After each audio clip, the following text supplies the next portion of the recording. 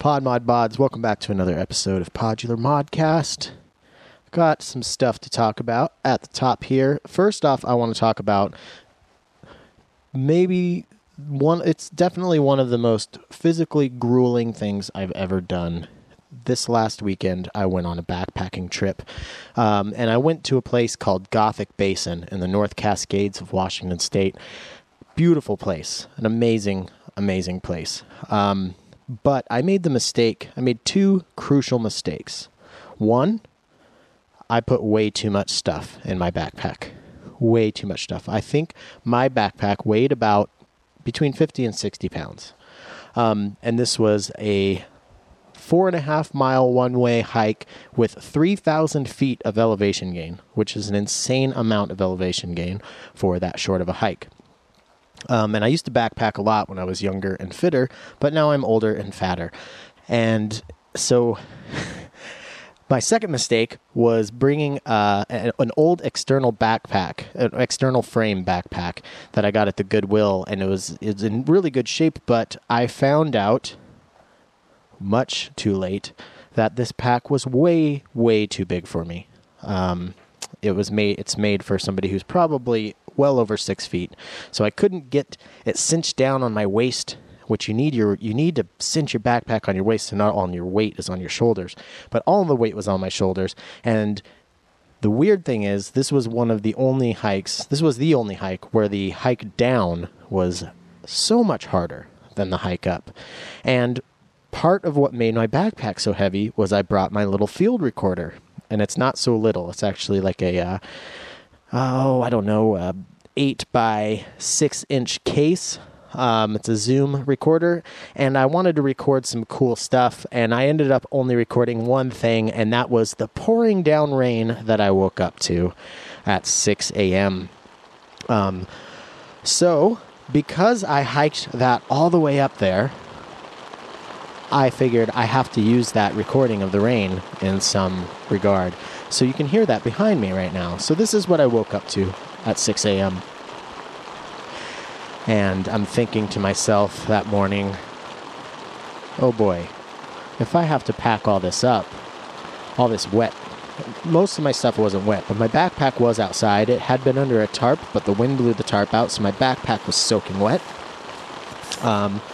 So I'm thinking to myself, oh God, this hike out in this rain is going to be super dangerous, because there were parts of the trail that were there were like rock faces that I had to, climb up, and on the way down, I was very scared.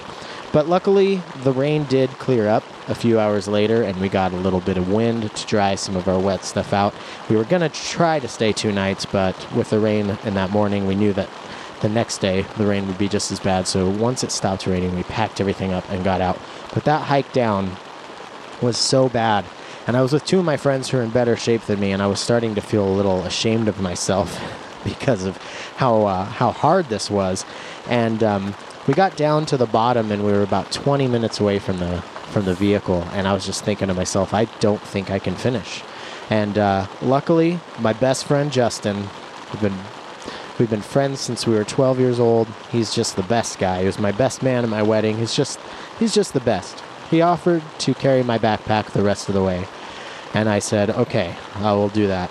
And I put on his backpack, and it was so much lighter and so much more comfortable.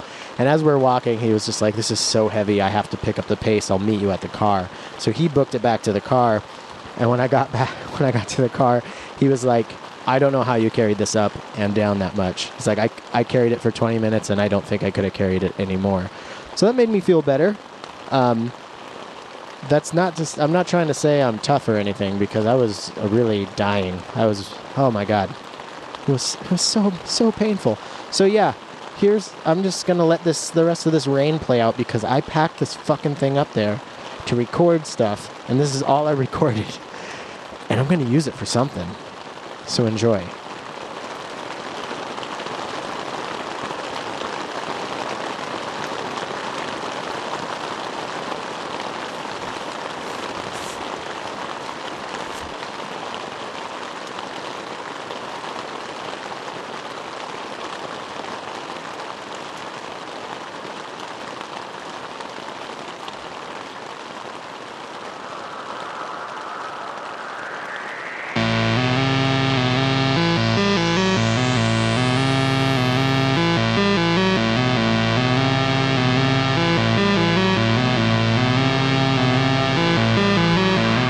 Hi, thanks for listening to my little story and my recording of the rain. It's kind of nice. Today's episode is brought to you by Needham Woodworks, Needham, woodworks.com. Amazing handcrafted wooden cases. They're gorgeous. If I trust that if you've been listening to this show, my voice just cracked and I'm not starting over again, because that's just who I am. I trust that if you've been listening to this show, you've gone to needhamwoodworks.com or visited his Instagram page and seen these beautiful, beautiful cases. Mine's coming in the mail any day now, I think.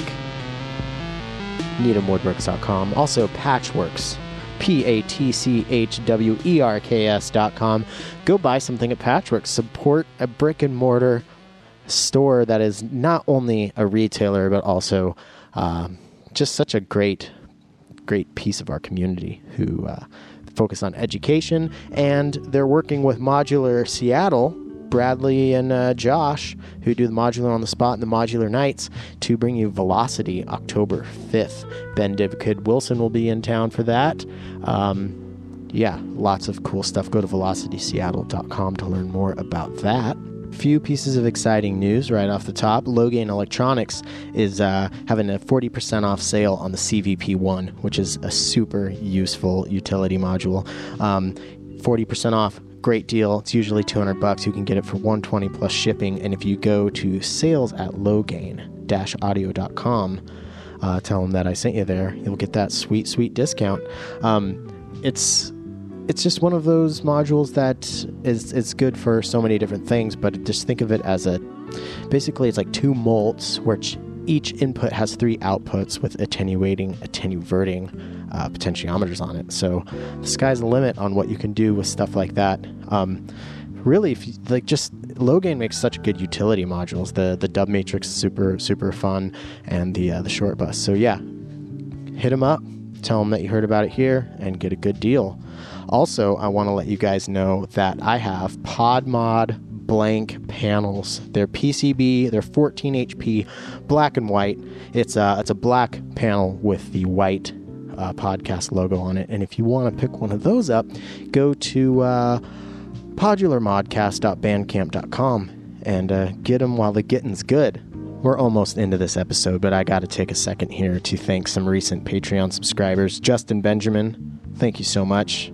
Justin's a good dude. He does a lot for our synth community here in Seattle, and thank you so much for helping out the show. Also, gotta give a shout out to FX Music. FX Music, EFFIKS Music. Thank you so much. And then also a huge thank you to Brian Krall, with a Krall, Brian Krall, aka Balanced Spring. He joined the super ultra cool tier, $25 a month. I can't believe that. That is just, Brian, that blows my mind. I can't begin to thank you enough. So yeah, just everybody who's helping out. It really doesn't matter what the tier is. I just really appreciate it, and it's been so fun to interact with everybody. And speaking of interacting with people, I've been doing some Instagram live streams, which has been really, really fun. I set up the modular, and I just take patch suggestions and field questions and just kind of chat, and it's been a real blast to do that. So keep an eye out, because I plan on doing that more in the future. But yeah, if you'd like to help out the show, go to patreon.com/podularmodcast, and there's all sorts of exciting tiers. I don't know if exciting is the word. There's some cool stuff, and it's fun to interact. And yeah, don't forget about those PodMod blank panels. They're going fast. So get on it. How about this backing track, huh? This is Lisa Belladonna. This song's called I Know You Don't Love Me. It's actually just a demo. She said she hasn't really finished it or used it for anything, but I asked if I could use it for the podcast for stuff like this, and she said of course and sent it along. So this is not the last you'll be hearing of it, because I absolutely love it. I know it's not modular music, but you can't deny good tunes. Anyways, let's get out of this intro and let's chat with Sarah Belle Reid. Welcome back, Sarah Belle Reid, part 2.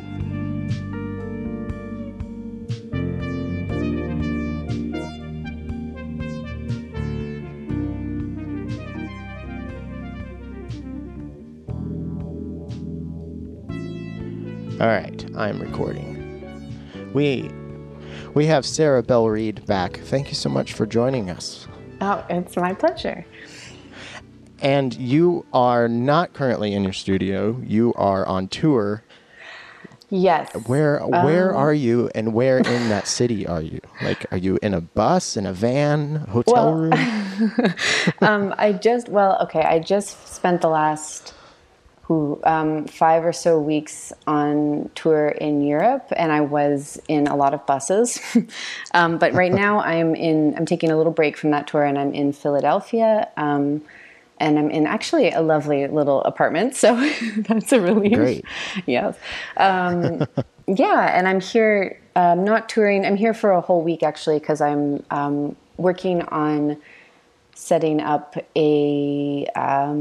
basically a sound installation at an art gallery here with my frequent collaborator, Ryan Gaston. So we've been kind of working and setting that up this week, and it opens on Friday, which is in 2 days. Oh, cool. Oh, wow. That's probably exciting and a little nerve-wracking at the same time. Yep. Both of those things, but mostly the exciting one. Yeah. Well, so you're going to be in Philadelphia on the 4th of July. I feel like if you're really patriotic, that might mean something. Yeah, it might. But, I'm also... I am... not that I'm not... looking forward to it, but I'm Canadian, so technically... I was just going to say that. I think you're from Canada, but... Yeah. Canada Day was a few days ago. It's on the 1st of July. No one knows that, probably in the States. So okay. I want to talk to you a little bit about the touring stuff, and you haven't been touring, as Sarah Belle Reid, but supporting. Mm-hmm. And who have you been supporting? I've been playing in Julia Holter's band, so playing trumpet and some laptop stuff. Well, basically Migsy, so my electronically augmented trumpet with her. Okay. And we've been touring, promoting her most recent record, which is called Aviary. That is, she's quite the artist to be touring with. Yeah. That's amazing. Mm-hmm. Yeah, it's a fun, she's wonderful, and that band is a total blast. There's 6 of us performing on stage, so it's a big group and a lot of it's really fun. So she's a pretty well-known international artist, so I imagine you're playing to some pretty good-sized crowds. It's been pretty great. Definitely the summer festival stuff is, wild. Those are big crowds. Yeah. The touring in Europe, it's been an incredible thing. She's got a pretty wonderful following there, I guess. Yeah, I'm a fan. I only know one of her records but I really enjoy it. She does very interesting stuff. Mm-hmm. And to the listener, if you're not familiar, I would definitely go check it out. So, but did you tour with her before, kind of opening up with her a while ago? No, I've never. Yeah, no, I just started. So I started working with her. July. So I guess a couple years ago at this point. Geez, time really flies. Maybe a year and a half ago. And it was just as she was starting to work on her new record. So that's how I've been involved. Okay. And how did she find you? How did you guys get hooked up? I'm not sure. I think probably through, we both live in LA. Mm-hmm, Sorry, terrible answer. It's Los Angeles, Yeah, I'm not sure. I think maybe through the CalArts community, that we both went to the same school, which is called CalArts, which is just north of LA, and it's a pretty experimental music program there. I think it might have been through there, but just maybe through mutual friends. I'm not entirely sure, to be honest. Okay. Yeah. I know she was looking for a trumpet player who worked with electronics and That's me. That's kind of your wheelhouse. Yeah, that's awesome. Now, are you on the new record at all? Or are you kind of just supporting, like doing live stuff? I am on the record. Yeah. That is so cool. Yeah. Yeah, it's fun. So, and you're using Migsy in that. Yes. Wow. So it's Migsy seems so specific. Well, yeah. For, like, to bring it in for like somebody else's. Have you found it to be challenging to find, because you have your voice on it, but now you're kind of working to serve maybe somebody else's kind of creative, I don't know what the word I'm looking for is, but you know what I mean? Like, totally. You're doing it in a more supportive role. How is that different?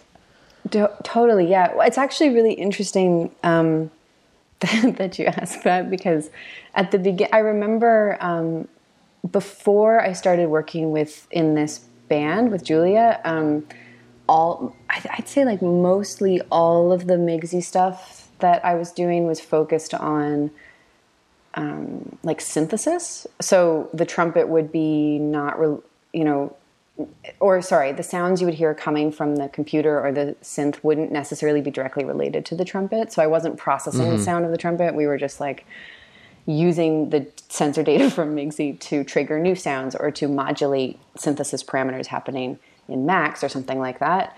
And they were very disconnected. And I did that on purpose from the beginning because I was really interested in, synthesizers and trumpets and kind of wanted to combine them, but didn't want to just go what seemed at the time like the obvious path, which was just to kind of start modulating the trumpet sound. I was trying to find some different kind of interaction. I don't know if that makes sense, but it does. And I think it makes a lot more sense when you look at some of your videos. Right. That was one thing that was kind of confusing to me at first. I'd see you blowing into a trumpet and I'd be like, I don't hear a trumpet, right. But what I hear is cool. Right. So yeah.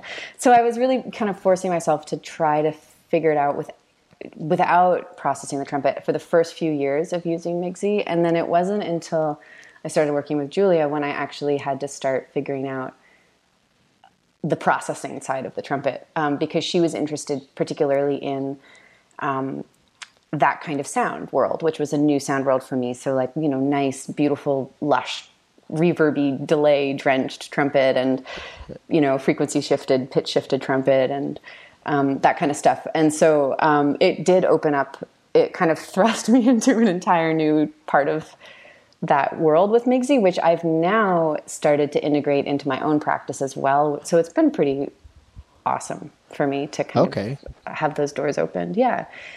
And then the other main difference is, of course, that since I'm not playing as a soloist, I tone things down a little. Because I'm not the main event, So, but that's basically it. There's a few songs we play where I get to kind of really go a little crazy, and those are fun. Those ones are really fun. I was gonna ask if there were some moments like maybe where it got a little more experimental and hectic, and you got to really kind of do your thing. That's awesome. There's some moments, so for sure. I'm kind of curious of just, I guess just like my teenage like dreams of being a rock star. Like, what is it like walking out on a stage at a festival and just seeing a sea of people? Like, that's got to be a extremely unique feeling. It's fun. Yeah. I mean, it's amazing. I think the thing that I've been really enjoying lately, because this last tour when we were traveling through Europe, these were all, I'm pretty new to touring, so a lot of these places were cities I'd never been to. And the thing that kept coming back into my mind was not just like, wow, there's a lot of people, but like, how cool is it that all of these people just decided to come out and like be at this thing? I think I've been really, this summer and this year in particular, I've been really appreciating the power of art and music and community and just like bringing people together and seeing that happen over and over again in all of these different cities all around the world. So it's not just like, this isn't just a local phenomenon. It really does happen everywhere.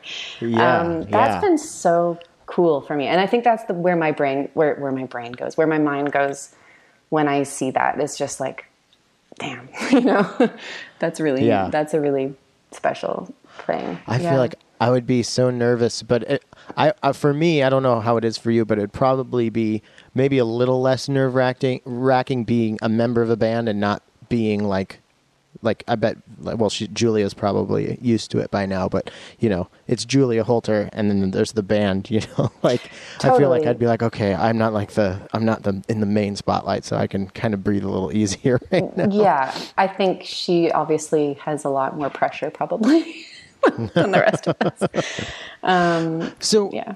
Oh, when it comes to touring, it's just something I've always been curious about, and I'm sure it's so different from band to band and everything, but like, touring seems like it's simultaneously nightmarish and the best thing in the world. So like, do you guys find time to jam, or do you jam during like sound check, or do you pretty much have it all locked in, get there, get sound checked, and then kind of, I don't want to play music right now, or do you guys have time to mess about and explore and play the music you want to play? Yeah, I mean, I think that just depends on so many things, like how, I mean, it's definitely, I can say that in my experience, there's a lot of, you just get to the venue, set up, sound check, and then you need mentally or physically, or whatever it is, you just need to have a couple hours of, food or sleep or quiet or something. Yeah. And then you play the show. And then you're packing up and going on to the next city. So there's not a ton of time. But also sometimes it just really depends on the circumstances of the venue or the group or the day and how the schedule all works out. But definitely, sometimes there is a 4-hour sound check window, and then you have more time to kind of be a little freer in what you do, which is lovely. And this particular time, I kind of kept myself busy, and I brought a few of my own personal projects on the road. So I used a lot of that kind of downtime and time in the bus and stuff like that to work on those projects, which was really fun for me. So not quite as collaborative, but it was still, a really fun, productive time. So. Okay. Now I want to ask some like boring like adult questions about touring, like laundry. Like, oh God. Like, do you have to just hope that there's a place on the next stop where you can do some laundry and take a shower? And it's just like, I just saw Bill Callahan last weekend or the weekend before, and I saw him 2 nights in a row, and everybody on stage was wearing the exact same thing that they were wearing the night before. And I'm just like, how many outfits do they bring? And when do they get to take a shower? Like, yeah, I can't speak for everyone. The thing that I have learned, it's so funny. The thing that I've learned is that you do laundry and you take a shower whenever you have the opportunity. Yeah. Even if it's like, so you're 2 days in and there's a washing machine at the venue, for example, and you're like, oh, but it's only 2 days in. It's like one shirt, just do it. Just do it anyway, because you never know. Yeah, I mean, that's what I've learned. That's the advice I can give you. It's got to be such a crazy schedule. Like, is your circadian rhythm just all screwy when you're touring? Oh yeah, I think we kind of joke around and just say that you kind of lose touch with like how how in normal life you feel tired and then you feel hungry and you feel like happy, awake. You kind of just like lose the ability to understand that meter. You're like, I just feel, yes, I am here. I'm not sure if I'm hungry. No, but I'm kind of joking. So I better eat. Yeah, it's wonderful. Yeah, there is a funny thing that happens. I was much better about this time around. My very first time I went on the road, I wasn't sure about food and my body was confused about food. And so I started kind of hoarding non-perishable.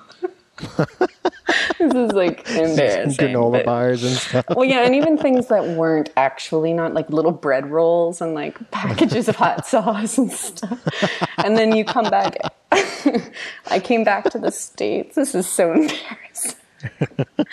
I came back to the States and I was opening one of my bags that has gear, and I realized that in one pocket there's like 2 stale bread rolls, and in the other pocket there's like 2 cans of beer. And I was like, okay, all right. But then you figure it out. You figure out how it works. Yeah. I wasn't quite as ridiculous this time around. Well, I think a lot of people, maybe like, especially non-musicians who have never gigged, I think a lot of people think maybe it's just a constant party. But I imagine after a while, like, partying is probably like the last thing you want to do.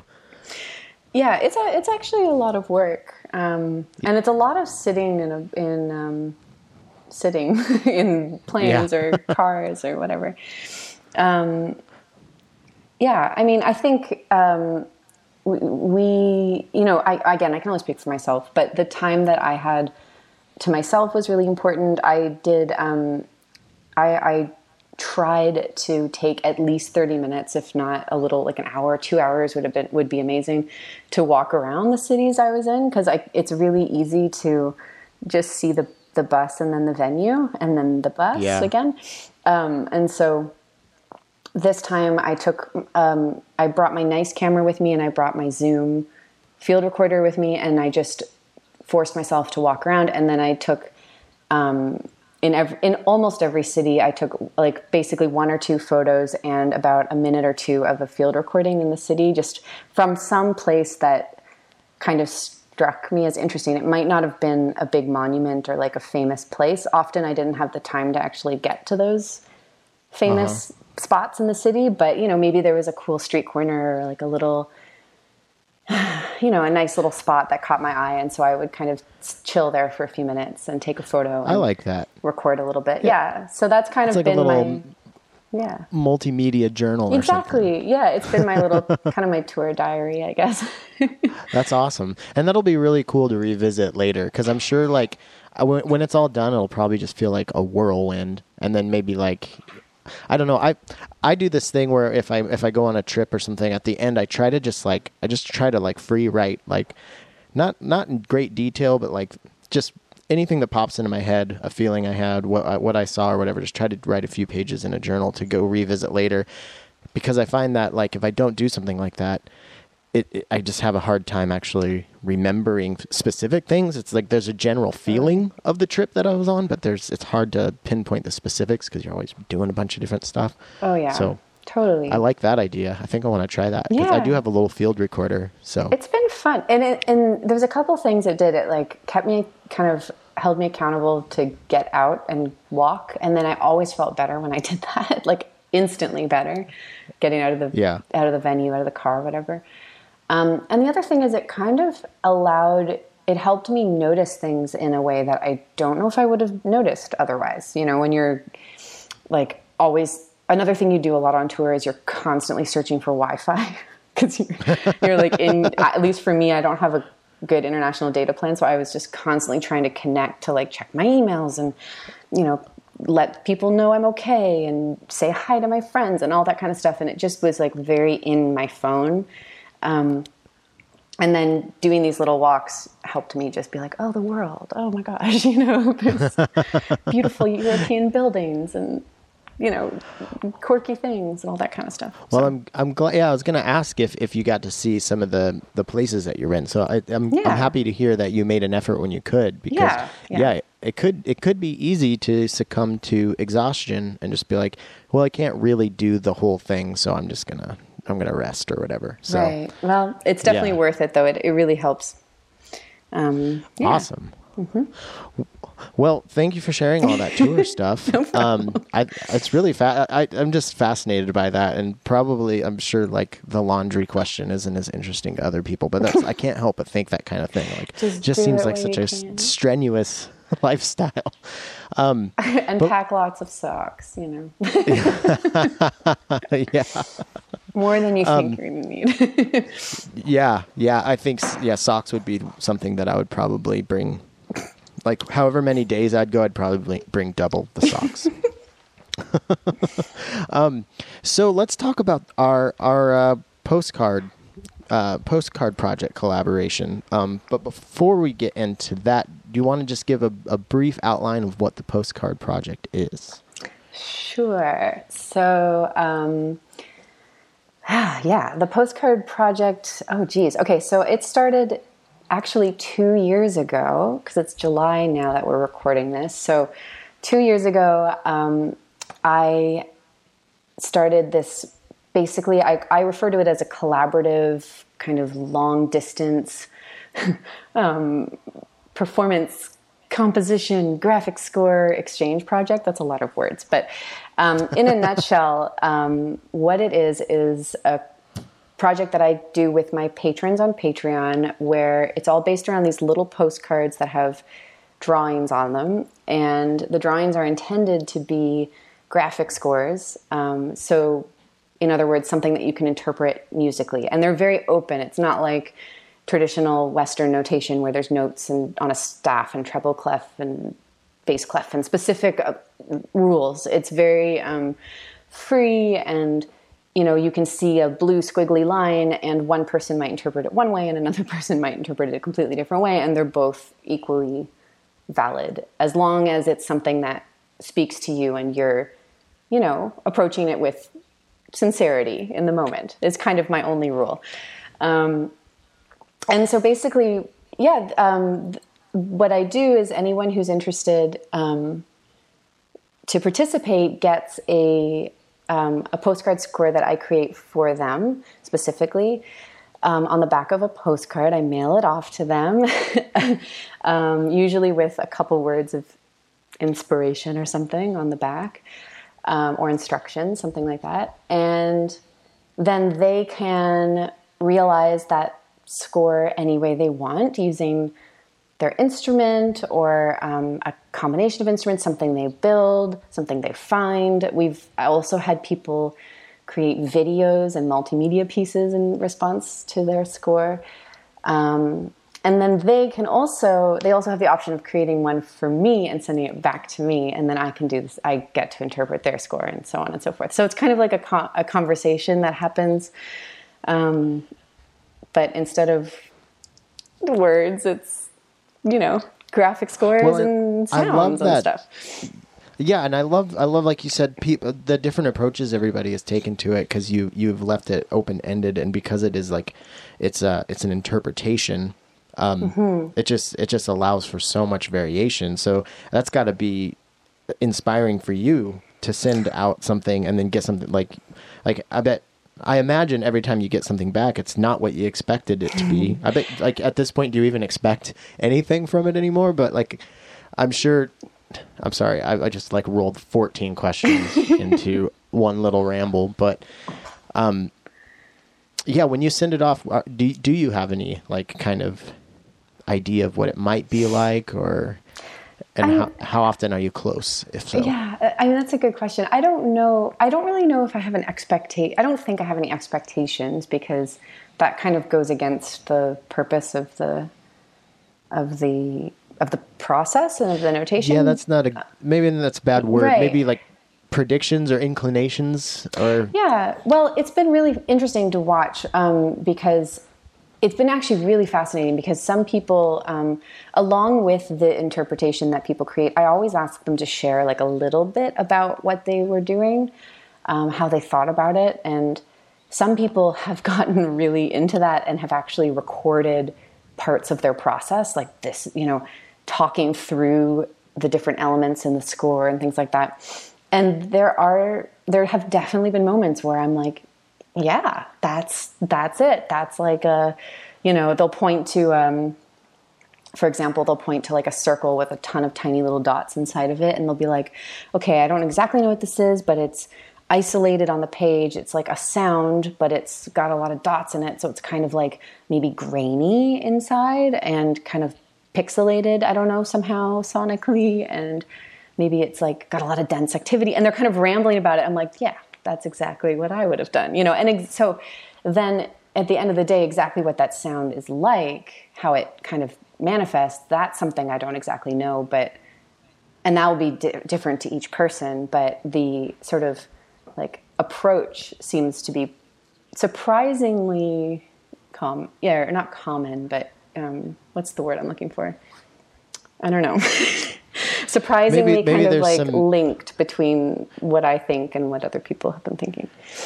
Yeah. And yeah, that's interesting. So when you sent me mine, I got Fold Scan Pulse, and then you gave me very little instruction. But you told me to consider depth, density, and white space and gravity while doing it. And then other than that, I was just looking at this drawing. And so I kind of feel like I took a really kind of basic approach to it. I definitely did not go above and beyond like some of the stuff you just outlined. No, well, come on. It's not a competition. But it was right. But I did want to find a way to kind of push myself. So I used just the Telharmonic from Make Noise for every single voice. So I actually ended up multi-tracking, which is something I rarely do. But it was really cool to sit with it for a while. And I didn't make any noise with it. I kind of just, looked at it. I think I did, over a period of a few days, and just kind of just thought, well, what are these things? What are these different images kind of, what are they pulling out of me? And so there were like these 4 lines that were they almost look like waveforms that are kind of erratic and squiggly and black with it looked like a lime green highlighter in them. And so I kind of thought of those as my foundation, and for some reason I thought of them as like sister waves. And the Telharmonic has 3 different voice outputs, so I ended up using kind of the more erratic, crazy big one. I used the noise output for that one, and then used the other 2 for the 2, and then so that was like 1 track, and then there was all these like dotted lines connected by circles and kind of like alien looking pictographs. So I kind of parsed those out into different pieces and used like the little dots as almost like a percussive inspiration, and kind of the direction that they went and everything. I tried to, I don't know, just the way it made me feel, I tried to sonically represent. And then there were like these crescent shapes that I ended up creating 2 similar but different parts. So yeah, it was really cool to just have my brain kind of get working in a different way and push myself on one piece of gear and see what I could do. And then I had the same clock through the whole thing, but I ended up not syncing each track when I so each thing I recorded was in the same time, but when they were overlaid, they weren't necessarily perfectly matched up. But I think that kind of made for more of that space. So that's kind of that's my experience with it. I don't know if any of that made sense or, but yeah, I'll play the piece after we're done talking so people can get an idea. All right, and after that long rambling explanation, here is my rendition of Fold Scan Pulse.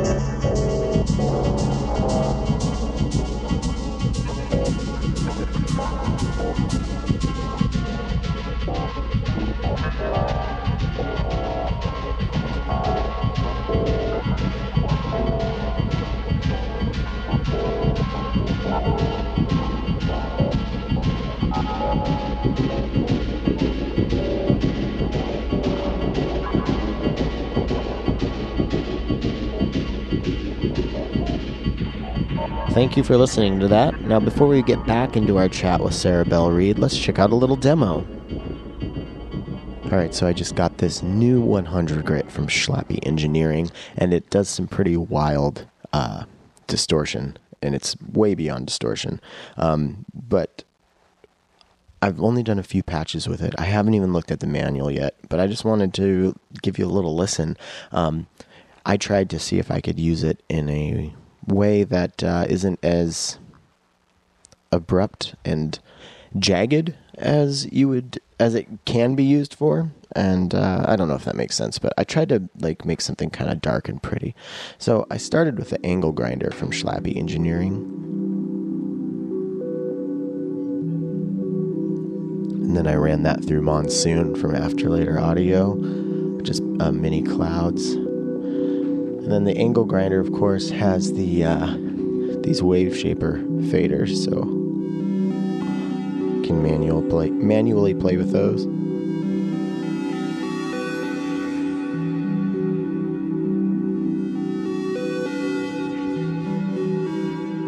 Lots of fun. And then I ran one of the sine waves out, actually two of the sine waves, because it puts 4 sine waves out that are all out of phase with each other.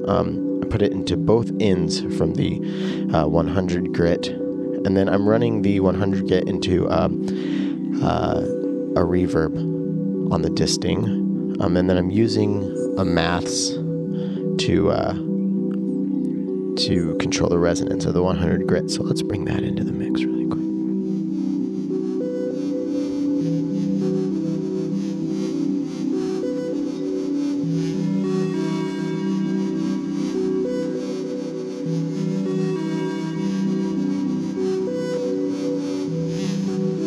Now I'm going to manually mess with the resonance here.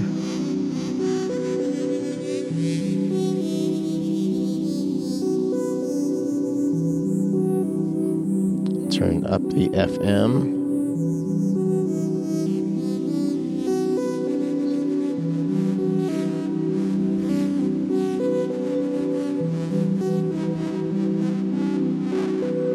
Now let's take this original sine wave signal out and just listen to the 100 grit.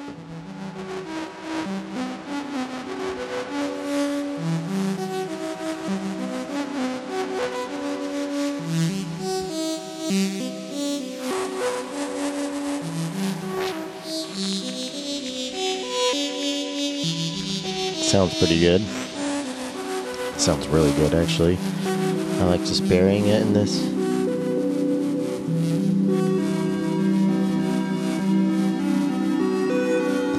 And then, just because it's Fun Distortion Day, I also ran one of the sine waves through the 4-band distortion from DPW Design, and then I'm using the CV in to control the on and off of the distortion with the Vector LFO from Ornament and Crime. So let's add that to the mix. Oh, and then I'm running that through the tape delay on my other disting.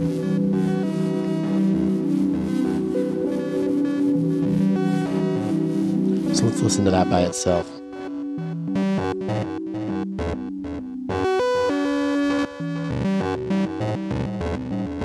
Now let's bring the 100 grit back in.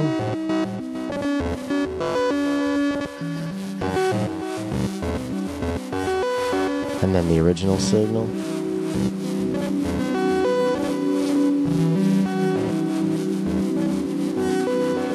Get those dialed in.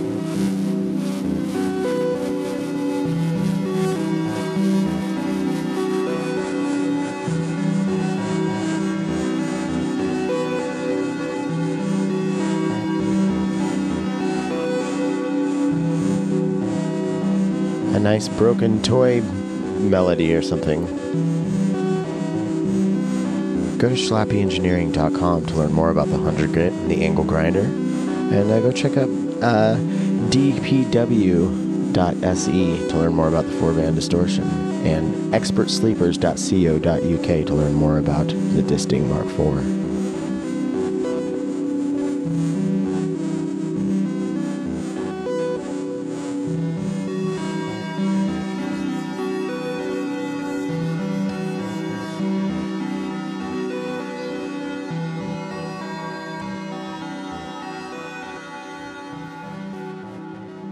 And then I sent you a ridiculously crazy.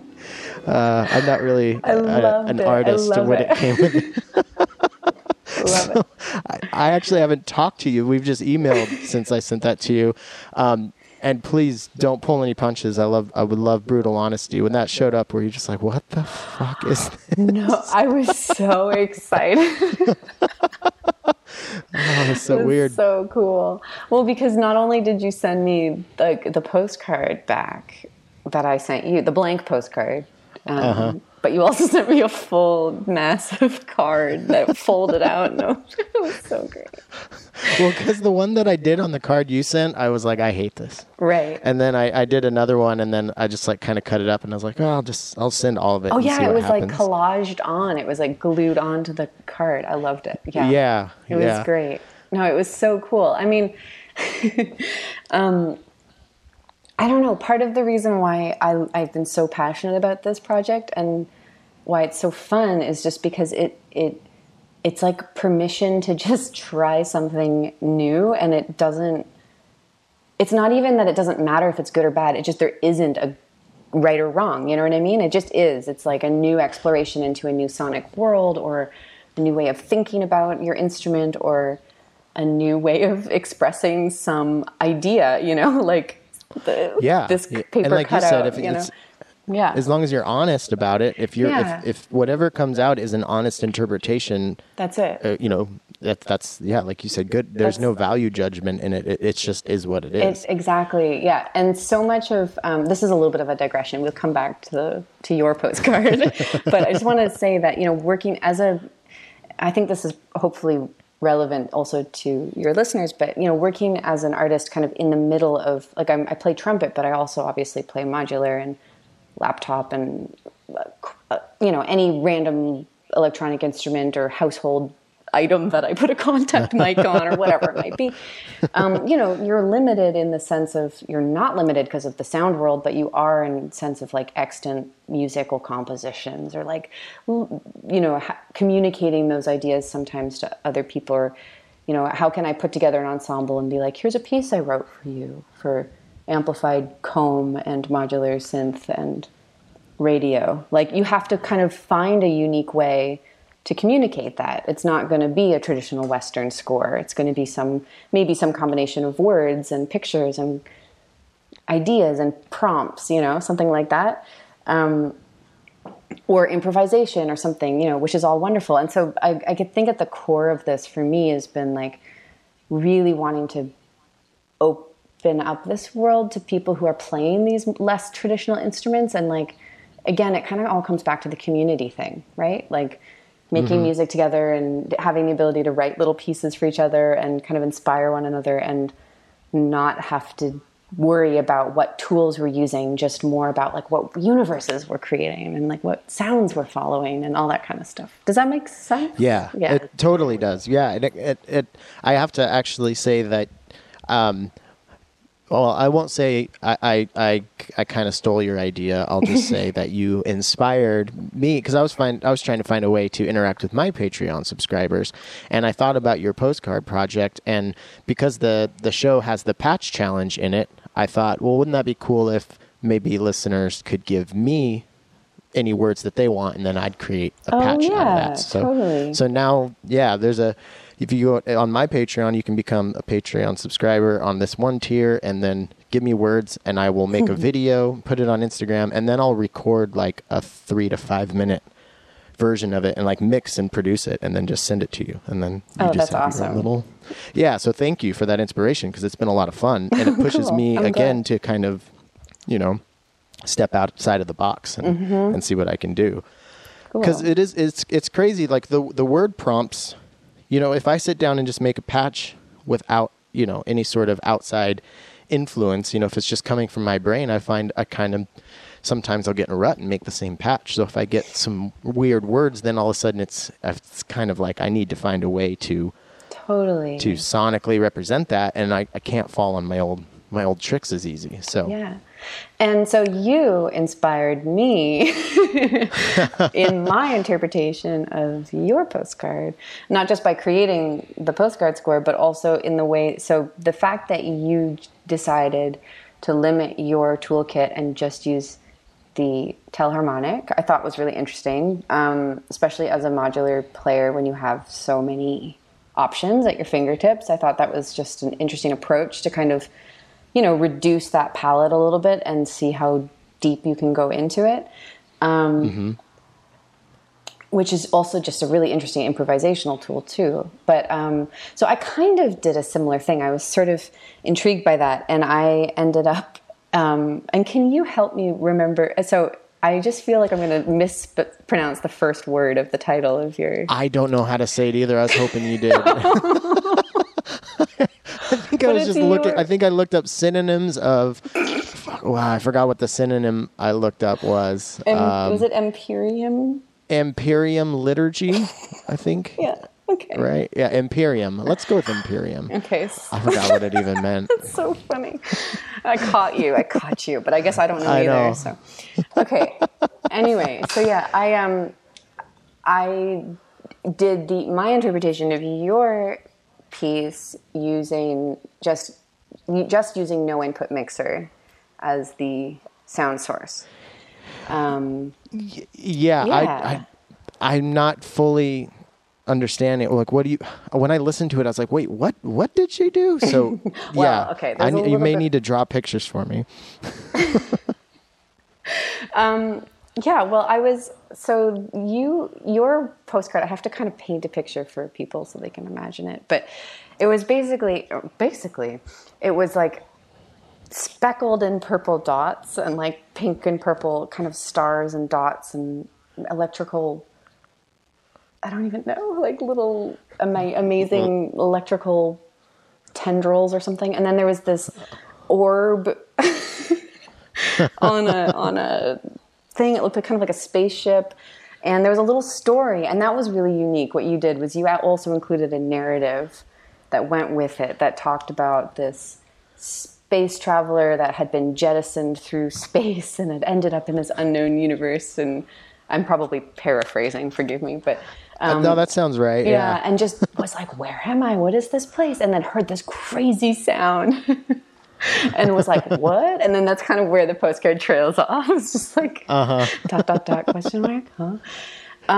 And so that to me, the approach that I took with your postcard was not so much looking at the individual markings that you had made on the page and interpreting each, like this dot is this sound, this line is this sound kind of thing, but more like, what is this universe that has been created for me that I am occupying, and kind of the like also trying to recreate that narrative, if that makes sense.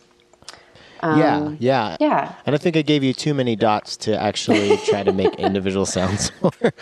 I started doing little dot stuff, and then I realized, I'm just kind of like copying her style. So I tried to switch it up and have it be like kind of in the same vein of what you sent me, but not I love kind of more. Yeah. Well, it was very evocative and very sci-fi and time travel-y, which I absolutely love. And the reason why I picked the no input mixer is because I tend to think about, and this is probably going to make some people laugh or cringe, I don't know, but I think about feedback as time travel because you're patching things back into themselves, and you lose the sense of, the present moment, like, because everything you hear is actually the result of some past things being accumulated, and some is also influencing a future process that hasn't happened, but before you realize that, you're hearing it and all this kind of stuff. So it's just this woven, intermingled web of nows and time and all that kind of stuff. So I was like, well, feedback on the no input mixer is the perfect thing. So I made a patch on the mixer, and then I did multi-track. Well, I recorded a bunch of stuff, and then I edited it together after the fact. And I also did put it through a delay. that was the only other added element. Then that was just in Max. I just ran it into my computer and put it through a delay. So that's added in as well. So if you're listening to it and you're like, how did that make that sound? That's probably what you're hearing. What is the no input mixer? Is that a specific module or? Oh, no. Okay. So it's just a mixer, like a analog audio mixer with sliders and the specific one, if this matters. I think it might because they're all different. I mean, this is like a mixing console that you would have in any studio or whatever, but they're all different. The one that I'm using is a Mackie, I think it's a 1202 VLZ3. I don't know. That's bizarrely specific, but anyway. And it's like if I remember, like an 8-channel mixer. And basically what you do when you're doing no input mixing is you are patching it's not an instrument per se, but you're patching the inputs and the outputs together. So you're taking the outputs from the mixer, and instead of sending them to, your monitors, your speakers, you're actually sending them back into the inputs of the mixer itself. So you're creating a feedback loop. You're like hardwiring a feedback loop into the mixer. And these mixers have an inherent amount of noise in them. And so when you patch them back into each other, into themselves, and then you explore changing the gain and the EQ, this particular one has a high, mid, low EQ that you can change on each channel, that kind of thing. When you start to explore that, you can actually get it to self-oscillate, and it will create sound. And so that's where the sound comes from. And often it sounds just totally crazy and screechy and chaotic, but if you spend time with it, you can find some really beautiful sounds. Yeah, yours almost sounded like a Tesla coil or something. It sounded very zappy, and but I don't know. I just pictured kind of like an orb. Those things that you go to like a science center and you put your hand on it and your hair stands up. That's exactly what you drew. You drew that orb. That's what I was talking about, the orb with the electrical tendrils. Yeah. Yeah. Oh man, that's awesome. Yeah, and the Mackie. So like I said, every synth is different, or not a synth. Sorry, every mixer is quite different. But the one that I'm using has it has main outputs, and it also has alternate outputs, like control room outs and aux sends and stuff like that. So what you can do, which is just a neat little trick that I like to do, is you can use both the main outs and the alternate outs and patch those back into the synth. I keep saying synth, but into the mixer. And then what happens is when you mute, each channel has a mute button, and on some synths that will, on some mixers, forgive me, I'm sorry everybody, got synths on the brain. On some mixers, it will just stop the sound, but on this particular one, what it does is it reroutes the signal from the main outs to the alternate output. So it actually you can have completely different sounds happening, and then when you tap the mute button, it's almost like a momentary, like a keyboard, or like a latching keyboard. So you can, press the button and kind of toggle between two different sounds. So that's a lot of the technique that I use when I'm working with that mixer. That gives me a wider range of sounds than you would typically have if you were, otherwise. So that is, because when you explained what it was, I didn't fully understand it, and I kind of thought it was something like what you're talking about, but I had no idea you could do that. Yeah. And is that like, how did you figure out how to do that? I have some friends. I have some friends who have done it, who have done some no input mixing, and I've heard and seen them do it. And then I was just inspired to try. And honestly, I don't know if this is the right thing to say, but I kind of just started plugging things into things and seeing what happened. That's me every time I approach my synth. Yeah. The difference is you try usually not to plug the outputs into the inputs on your synth usually. Right. Yeah, I do have full disclosure. I do have a couple of these oh my gosh. I do have a couple of these mixers, and I use them more or less exclusively for this purpose. Like, I don't know. Really? But I don't think, I've never had it cause any kind of harm. Some people say it does. They might be right. Personally, from my experience, it's never caused any problems. But, yeah, I don't know. Just for people who are, if you've got some kind of incredibly expensive mixing console, you might want to, I don't know. I'm scared I'm going to start getting angry tweets from people or something. Maybe go get like a little mixer to start with or something. I was thinking about buying one anyways, but now I want to like maybe just find maybe like a really old one. These ones that I'm using are old. They're old, and I bought them all secondhand, and I love them because of these alternate sends. I would, if you're interested in getting a mixer for the purpose of no input mixing, I would definitely try to find one that has that. As an option, because it does open up this whole new kind of world, of playability. Well, listener, you have the disclaimer that it might ruin it, but I'm urging everybody listening to try your own no input mixer track and send it to Sarah and I. I would love to hear what you can come up with. I don't think it's going to ruin, but yeah. Well, that's awesome. I'm so glad I got to like hear how you did it, and we'll play it here in a second. But thanks for joining me. We ended up going 45 minutes, so I just might make this a regular episode. Well, you can chop out. I don't know. You do whatever you think makes sense. No, I was thinking it's been. I've had a few people on. Multiple times. And what I like about the second time around is we don't have to do so how did you become a musician? Right. Like we can kind of focus on something. We already have a rapport from talking before, and we can just kind of hit the ground running and talk about something a little more specific. So I think it's actually pretty cool. So, I appreciate you sharing all the touring stuff. And once again, how can people get in on the postcard project? Oh, yeah. Good question. It is running through my Patreon page, which is patreon.com/SarahBellReid.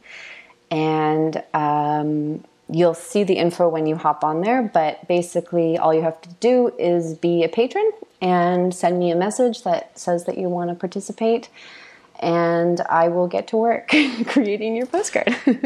Okay, so it's not a specific tier; it's just at any level. So if you're $1 a month, you can do the postcard project. Let's see if you know what? Actually, it starts at $3 a month because of postage.